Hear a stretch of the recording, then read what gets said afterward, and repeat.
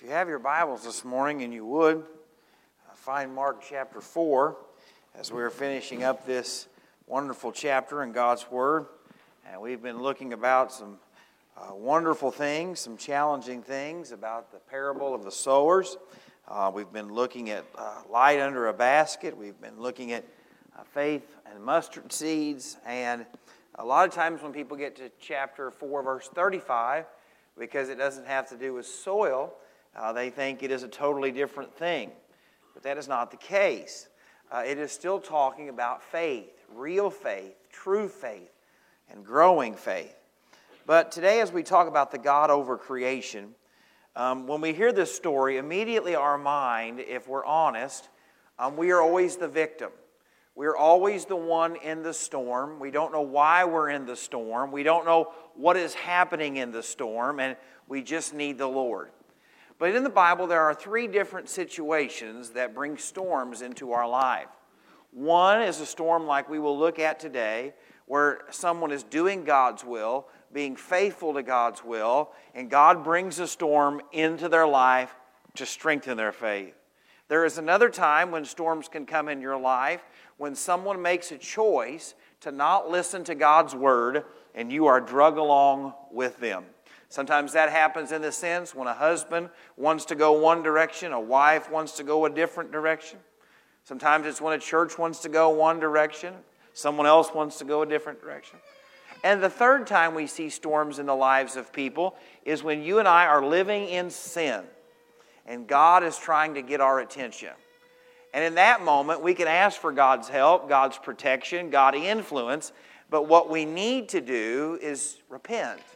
And so I want to show you an example of both of those first two so that each and every one of us can allow the Spirit of God to deal with us. And then after we have dealt with those issues, then we can see the rescue that God wants to provide. Over in the book of Jonah, if you would, flip over with me. It's not that far back to your left. Most of us know the story of Jonah. God told Jonah to go to Nineveh. Didn't want to go to Nineveh. Didn't want to go to those people. Didn't want to deal with those people. And knew that God was a merciful God. But listen in verses 4 through 9 of Jonah chapter 1. But the Lord sent out a great wind on the sea, and there was a mighty tempest on the sea, so that the ship was about to be broken up. Then the mariners were afraid, and every man cried out to his God, and threw the cargo that was in the ship into the sea, to lighten the load. But Jonah had gone down into the lowest parts of the ship, had lain down, and was fast asleep. I'm going to say this, and I said it in the first service, so it's not fair. Sometimes people will say, well, I can sleep at night with a clear conscience. I must be right with God. Here is evidence that you can sleep all night and be wrong with God. Your heart can lie to you. Your sleep patterns can lie to you. Look here. All right. So the captain came to him and said to him, "What do you mean, sleeper? Arise, call on your God. Perhaps your God will consider us so that we may not perish." And they said to one another, "Come, let us cast lots that we may know for what cause this trouble has come upon us." So they cast lots, and the lot fell on Jonah. Then they said to him, "Please tell us, for whose cause is this trouble upon us? What is your occupation, and where do you come from? What is your country, and of what people are you?" They said, "Who are you? Where are you going? And what have you done?" And listen to Jonah's response. So he said to them, "I am a Hebrew, and I fear the Lord, the God of heaven, who made the sea and the dry land." He says, "I belong to God, and I believe in God." Now you say that wouldn't be very evident by the reason he's in this mess, right? But God used the storm to bring Jonah to a place of repentance. Now the second storm I want to show you comes from the book of Acts. Go back to the book of Mark and turn a few books to your right. And you will find the book of Acts in chapter 27. Paul was on his way to prison. He was on his way to Rome. He was a prisoner, had no say in what was to go on, but yet he had given some advice that the Lord had laid on his heart. And starting in verse 9, it says, "Now when much time had been spent, and sailing was now dangerous because the fast was already over, Paul advised them." So Paul gave his 2 cents. Paul says, this is the way I think we should go. Saying, "Men, I perceive that this voyage will end with disaster and much loss, not only of the cargo and the ships, but also of lives. Nevertheless, the centurion was more persuaded by the helmsman and the owner of the ship than by the things spoken by Paul." So the owner of the ship, the sailors on the ship, told the Roman guard, "Don't you worry. Paul's not a fisherman. He's a tent maker. He's a prisoner. We will be fine."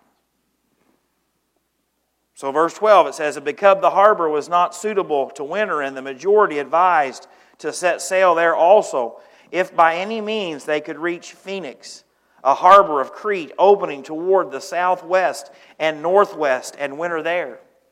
Verse 13, "When the south wind blew softly, supposing that they had obtained their desire." So the winds even seemed to be going the right direction. Everything seemed to be exactly like they hoped for. "Putting out to sea, they sailed close to sea. But not long after, a tempestuous headwind arose called Eurocyclidon. So when the ship was caught and could not head into the wind, we let her drive." So what that means is they couldn't control the ship. They couldn't go to the ship. They just gave it to its ocean flow. And if we know from that story, Paul says, "Men, don't worry about the ship. Don't save the ship. Don't save the things in ship. God has told me that we are going to be okay." You see, Paul was put into a situation even after he had warned them that he did not want to be in, didn't think they could be in, but yet the storm affected him. And so today, whether you're here because the storm is something that you are doing in your life, that God loves you enough to get your attention, or today you are here struggling with a storm because someone has dragged you into it against your wishes, either one of those, God is still with you. But the third storm today that we're looking at in the book of Mark here, if you would stand with me out of a reverence to the reading of God's Word. "On the same day, when evening had come, he said to them, 'Let us cross over to the other side.' Now when they had left the multitude, they took him along in the boat as he was, and other little boats were also with him. And a great windstorm arose, and the waves beat into the boat, so that it was already filling. But he was in the stern, asleep on a pillow. And they awoke him and said to him, 'Teacher, do you not care that we are perishing?' Then he arose and rebuked the wind and said to the sea, 'Peace, be still.' And the wind ceased, and there was a great calm. But he said to them, 'Why are you so fearful? How is it that you have no faith?' And they feared exceedingly and said to one another, 'Who can this be, that even the wind and sea obey him?'" If you would pray with me. Father, we thank you so much for your word. And Lord, today we all know that we are either heading to a storm, coming out of a storm, Lord, or in a storm. And so today, Lord, I pray that these words would be an encouragement. Lord, they would be used by your Spirit to remind us of who we believe in. And Lord, for those that are here that don't know you, that are being battered and, Lord, feeling like they're drowning in the storm, that, Lord, you really can save them from their sin. Lord, I ask that if there's any sin in my heart or life that would hinder or grieve what your Spirit is trying to do, Lord, I ask your forgiveness. And I ask it in Jesus' name. Amen. So today we find ourselves in the storm. We've looked at our lives. We've allowed the Spirit of God to deal with us. And there are three quick things I want to show to you. Today I am not trying to avoid you. I will not be standing at the back door. I have come down with something, not sure what, but I just want to be more safe than usual. But I want to show you today the first thing that we're looking at is the perfect situation. Look at verses 35 and 36. If you remember what's been going on, there have been mass healings. Lives have been changed. Everything in Jesus' ministry looks like it should. The blind are getting their sight. The sick are being made well. The demon-possessed are being delivered. The disciples are right in the middle of it. They're watching this. They're hearing from Jesus in private. They are a part of something so special and magnificent. They are doing what God wants them to do. Everything seems perfect. Jesus says we've got to go across the Sea of Galilee. It's from one side to the other. It's a large lake. And look what it says here in verses 35 and 36. On the same day when evening had come, He said to them, "Let us cross over to the other side." And when they had left the multitude, they took Him along in the boat as He was. And other little boats were also with Him. If you want to read this same story, you can read it in Mark chapter 4, Matthew chapter 8, and Luke chapter 8. And in the other Gospels, the word for sail doesn't mean row. Like, oh, we had to row, it was difficult. It gives the idea of being blown by the wind. They had a perfect wind. They were able to put the sails up and just coast across the northern edge of this large lake. Everything was peaceful. Everything was like it was supposed to be. And can we be honest today? That's how it seems to go, doesn't it? Just when you feel like you've gotten enough money to retire, cancer strikes. Just when you feel like you've got your kids raised, one of them comes home and says something like, I'm in love with someone of the same sex, or I want to be a different gender, and something that's totally abandoning God's Word. You finally feel like you've arrived at work, you finally got that promotion, and someone lays you off. Those are the moments that we feel like happen. And when it rains, it pours. But I want to say this today because so many times we're made to feel guilty about being in the good times. Never let Satan make you feel bad when God has blessed you with a season of peace, a season of joy, a season of prosperity, a season where everything seems to be going okay. Now, some people want to live in every disaster that happens. It don't matter what it is or if it affects them, that's where they thrive. But friends, you can praise God just as much in the good times as you can the bad. God is faithful whether He is blessing in times of abundance or He is providing in times of great scarcity. And so we see this perfect situation. Second thing I want to show you this morning is that we see people with a storm. It goes on in verse 37 and says, "And a great windstorm arose, and the waves beat into the boat so that it was already filling. But he was in the stern, asleep on a pillow. And they awoke him and said to him, 'Teacher, do you not care that we are perishing?'" These types of storms are very common on the Sea of Galilee. The Sea of Galilee is the lowest freshwater body of water in the world. It is surrounded by hills, and the way the wind works between November and April are dangerous times to be on the water. And yet this storm arrives. They know that it is a possibility that it is coming, just like we do. We know that there's potential storms around every doctor visit. We know there's potential storms around every relationship. And so as it comes, though, they begin to fear. They begin to worry because this storm is coming to a point where it could possibly sink the ships. If you read Matthew or Luke, you'll see that into the night, or that they were afraid of being overtaken. Friends, today the question is not will the storm come, it is when. And the question is not will it rock your boat, it is how much. And what we see here are men who are doing nothing that we could tell that they should not have been doing. They were merely following God's command to we've got to go somewhere else. We've got to do something else. We've got to be somewhere else. And so I want you to see that storms happen, but I want you to see this third point. You say, Jake, is the sermon going to be short? Yes, this point is a little longer, okay? The third point is the power to calm the storm. The power to calm the storm. Look in verses 39 through 41. "Then he arose and rebuked the wind and said to the sea, Peace, be still. And the wind ceased, and there was great calm. But he said to them, Why are you so fearful? How is it that you have no faith? And they feared exceedingly and said to him, Who can this be, that even the wind and the sea obey him? That word for no faith has been a great problem for most Bible teachers. Because some people will say, well, none of these disciples, none of the people in the boat were really saved. And other people will say, well, no, they're mostly saved, but yet their faith is lacking. And what I think is it can be both. Friends, if you're here today and you do not know the Lord Jesus Christ as your personal Savior, you are in a boat with no hope. You are in a storm with no anchor. You are dealing with sin with no forgiveness. Friends, you need Him as the Lord and Savior of your life. But if you're here today and you are a child of God, let's be honest, all of us can have our faith shaken.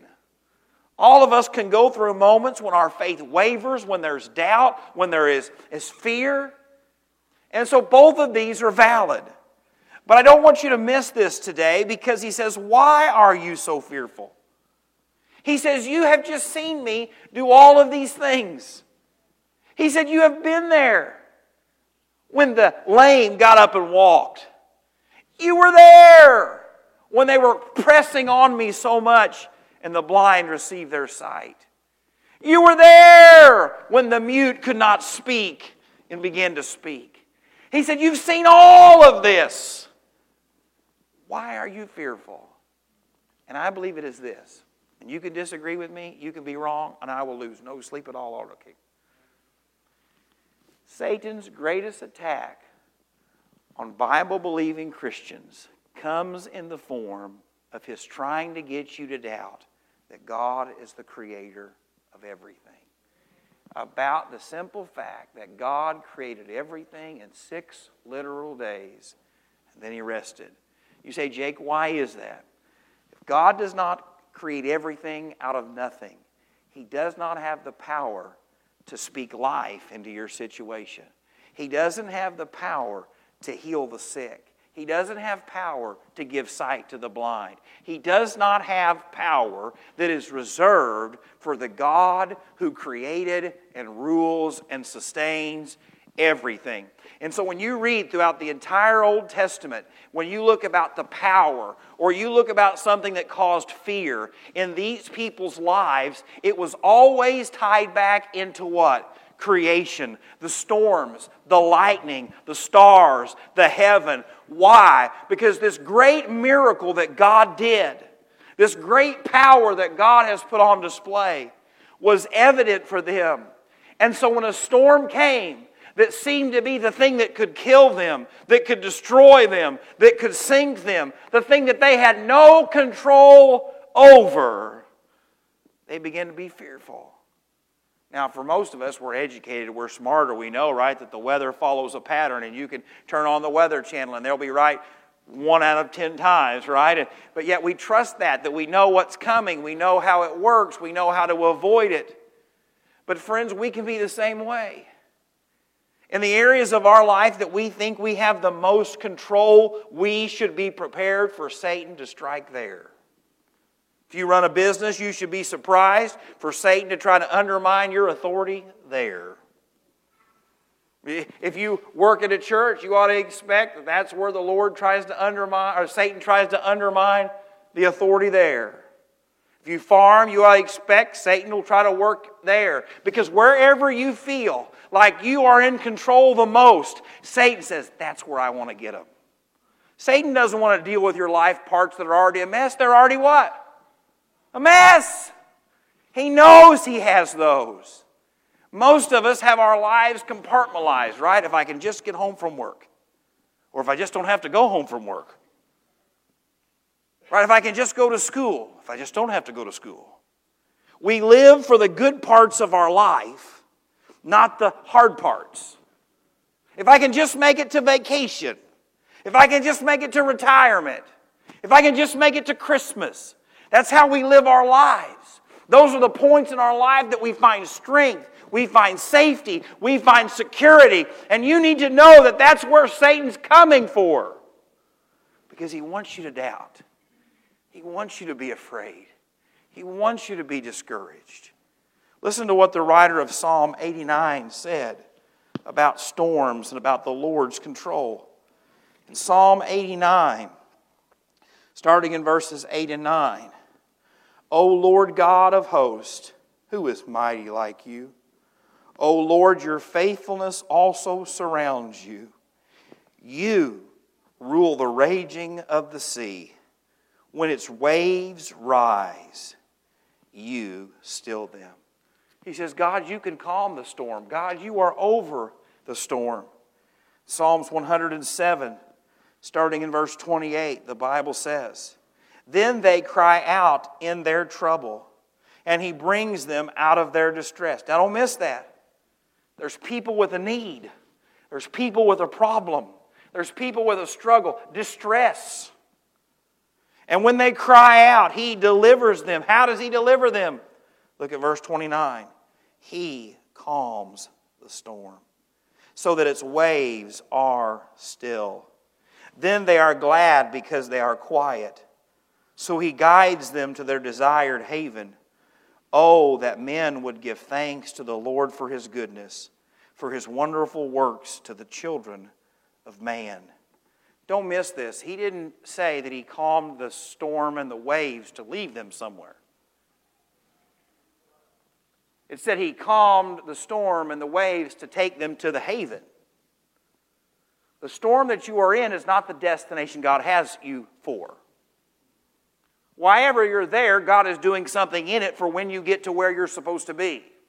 Now you say, Jake, that sounds very jolly. Don't believe that. That's what it says.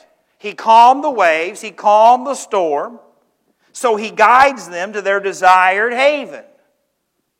Well, you say, well, whose desire? Well, there it says theirs. You say, well, all I got to do is trust God in the storm and He'll give me whatever I want. No. But when your desires are His desires, when His glory is what you want your life to be about, when pleasing Him is what you want your life to be, friends, I can promise you this, He will get you where He wants you to be. And you know what it says there?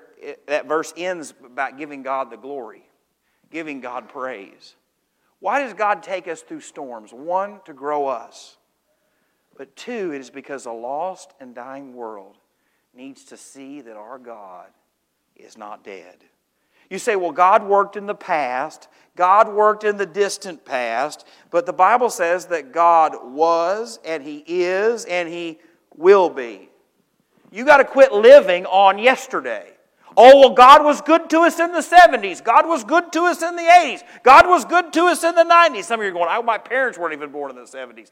God was good to us in the 2000s. And God was good to us in 2010. No, God is good now. And you have to believe that God can work in your life today just like He's always been working. This world does not need to hear about what He did do, but what He is doing now. That our God is alive, that our God is active, that God is working in my heart and my life when I go through the sickness, when I go through the storm, when I go through loss, when I go through success. God is at work and the world needs to hear what He's doing. You say, well, Jake, I don't agree with that. Well, that's great, because I'd like to show you one more time from the book of Mark about why God got them through the storm. You see, when they were going through this storm, all they were worried about was staying alive. But God knew where they had to be. In Mark chapter 5, we're just going to look at 2 verses. There was a man on the other side of that sea that needed the Lord. Then they came to the other side of the sea, to the country of the Gadarenes. And when he had come out of the boat, immediately, don't miss that. Not 3 hours, not 6 hours, not 9 hours, not 2 days. Immediately, Jesus gets off the boat. His disciples get off the boat, and immediately there met Him out of the tombs a man with an unclean spirit. You see, Jesus was going to where he was going because that man needed a touch. Those disciples needed to be grown in their faith because a storm is a pretty insignificant thing as to facing a demon-possessed man. God was growing their faith and obedience through that ride to prepare them for what was coming. You say, well, Jesus was there for them in chapter 5. But yeah, if you want to flip over into chapter 6, Jesus is going to start sending them out. And when he sends them out 2 by 2, he gave them power over unclean spirits. You see, everything God was doing was to strengthen them, to encourage them, was to prepare them for how he was going to use them in the future. And friends, today I have no idea what God has in store for me. I have no idea what God has in store for you. I have no idea. No idea. But what I can promise you this is if you will let him work on you now, he will have something for you when you get there. Now, that's not how we look at life. I said this in the first service, and so I don't ever want to be... Most of us live like this. If I can just get through work to the point where I can retire. You say, Jake, there's a lot of gray-headed people in here. Don't take it up with me. You can take it up with the Lord or fire me at any point, all right? If I can just get to a point where my life can be mine. Now, there's nothing wrong with retiring and there's nothing wrong with working. But you better remember, wherever God has you, you ought to be using it for his glory. This is how God wants you to view your life. Precious are the death of his saints in his eyes. You say, how in the world could God view a Christian's death as precious? This is why. Because you have accomplished all that God wanted you to accomplish. He's used you for all he's wanted you to be used for. He has taken every bit of what he has for you. He's accomplished it. He's worked it. He's done it. You didn't retire. You then just have been rewarded. Because that's what the Bible teaches us. We serve God, we honor him, we love him, we follow him, and then we leave this world for every reward that he ever promised. You say, well, that's not how I think of it. And then it's because you're thinking of it wrong. Paul said in 2 Timothy chapter 4, he said, I've fought, I've raced, I've done. He said, my life is being poured out like a drink offering. And what is wrong in our church, what's wrong in our life, what's wrong in my family is we've compartmentalized God and saying, Lord, everything I have is yours. God, all I want is to be used by you. For as long as you'll let me, God, use me. God, for as long as you can use me to help someone else, use me. You see, that's what the danger is of not living for the Lord. It doesn't just dishonor God. You have no idea who God has waiting for you across the sea. You have no idea who God has waiting for you across the street. You have no idea who God has waiting for you at work. And some little old grandma might have been praying and praying and praying for decades that someone would reach her wayward grandson. And boy, you just happen to be the person that God uses at work. Oh, I've just been praying and praying and praying that God would use or work or send somebody to work in my family. And God just might choose you. When you begin to view your life that way, I believe the joys and the benefits and the blessings are endless. But friends, all that growing, it happens in the storm. All that ability to trust God and to rely on God and to lean into God, it's through the storms. You say, well, Jake, I don't care enough about people to go through the storms. Now, that's a question you got to ask yourself, because I'll be honest, I've been plenty of times in my life said, I'm not willing to go through that storm. I'm not willing to take that stand. I'm not willing to put up with that nonsense. I don't want no part of it. And then God's had to say to me, Jake, you sure you don't want to grow? You sure you don't want to trust me more? And then the question is, who do I really love? This guy or that one? And that's the question that defines all of us. Do you love the Lord your God with all your heart, soul, mind, strength? Or do you love yourself? Father, we thank you so much today for your word. And Lord, just the encouragement that you will be with us. Lord, the encouragement that you do not waste a storm. Lord, whether it's to correct us, whether it's to teach us to trust you when someone else leads us astray, or Lord, when it is for you to grow us into who you want us to be. Father, today I pray first and foremost for those that are here that don't know you. Lord, they are sailing on a ship with no captain. Lord, they are sailing in a ship that has no hope, but yet, Lord, you are willing to save and to change and to heal and to work, Lord, all for your glory. Lord, today I do pray for each Christian in this place, Lord, that for whatever reason has feared, has doubted, has, Lord, looked at you with some kind of unworthiness, Lord, because of the storm they're in, the heartache they're facing. And Lord, that you just send them encouraging words to remind them that you're with them, that you've not abandoned them, that you've not forgotten them. And Lord, you have a great purpose in store for them as soon as they find the haven that you're taking them to. Lord, again, for whatever needs to happen in this place, I pray that it would. And Lord, I ask it all in the precious name of Jesus. Amen.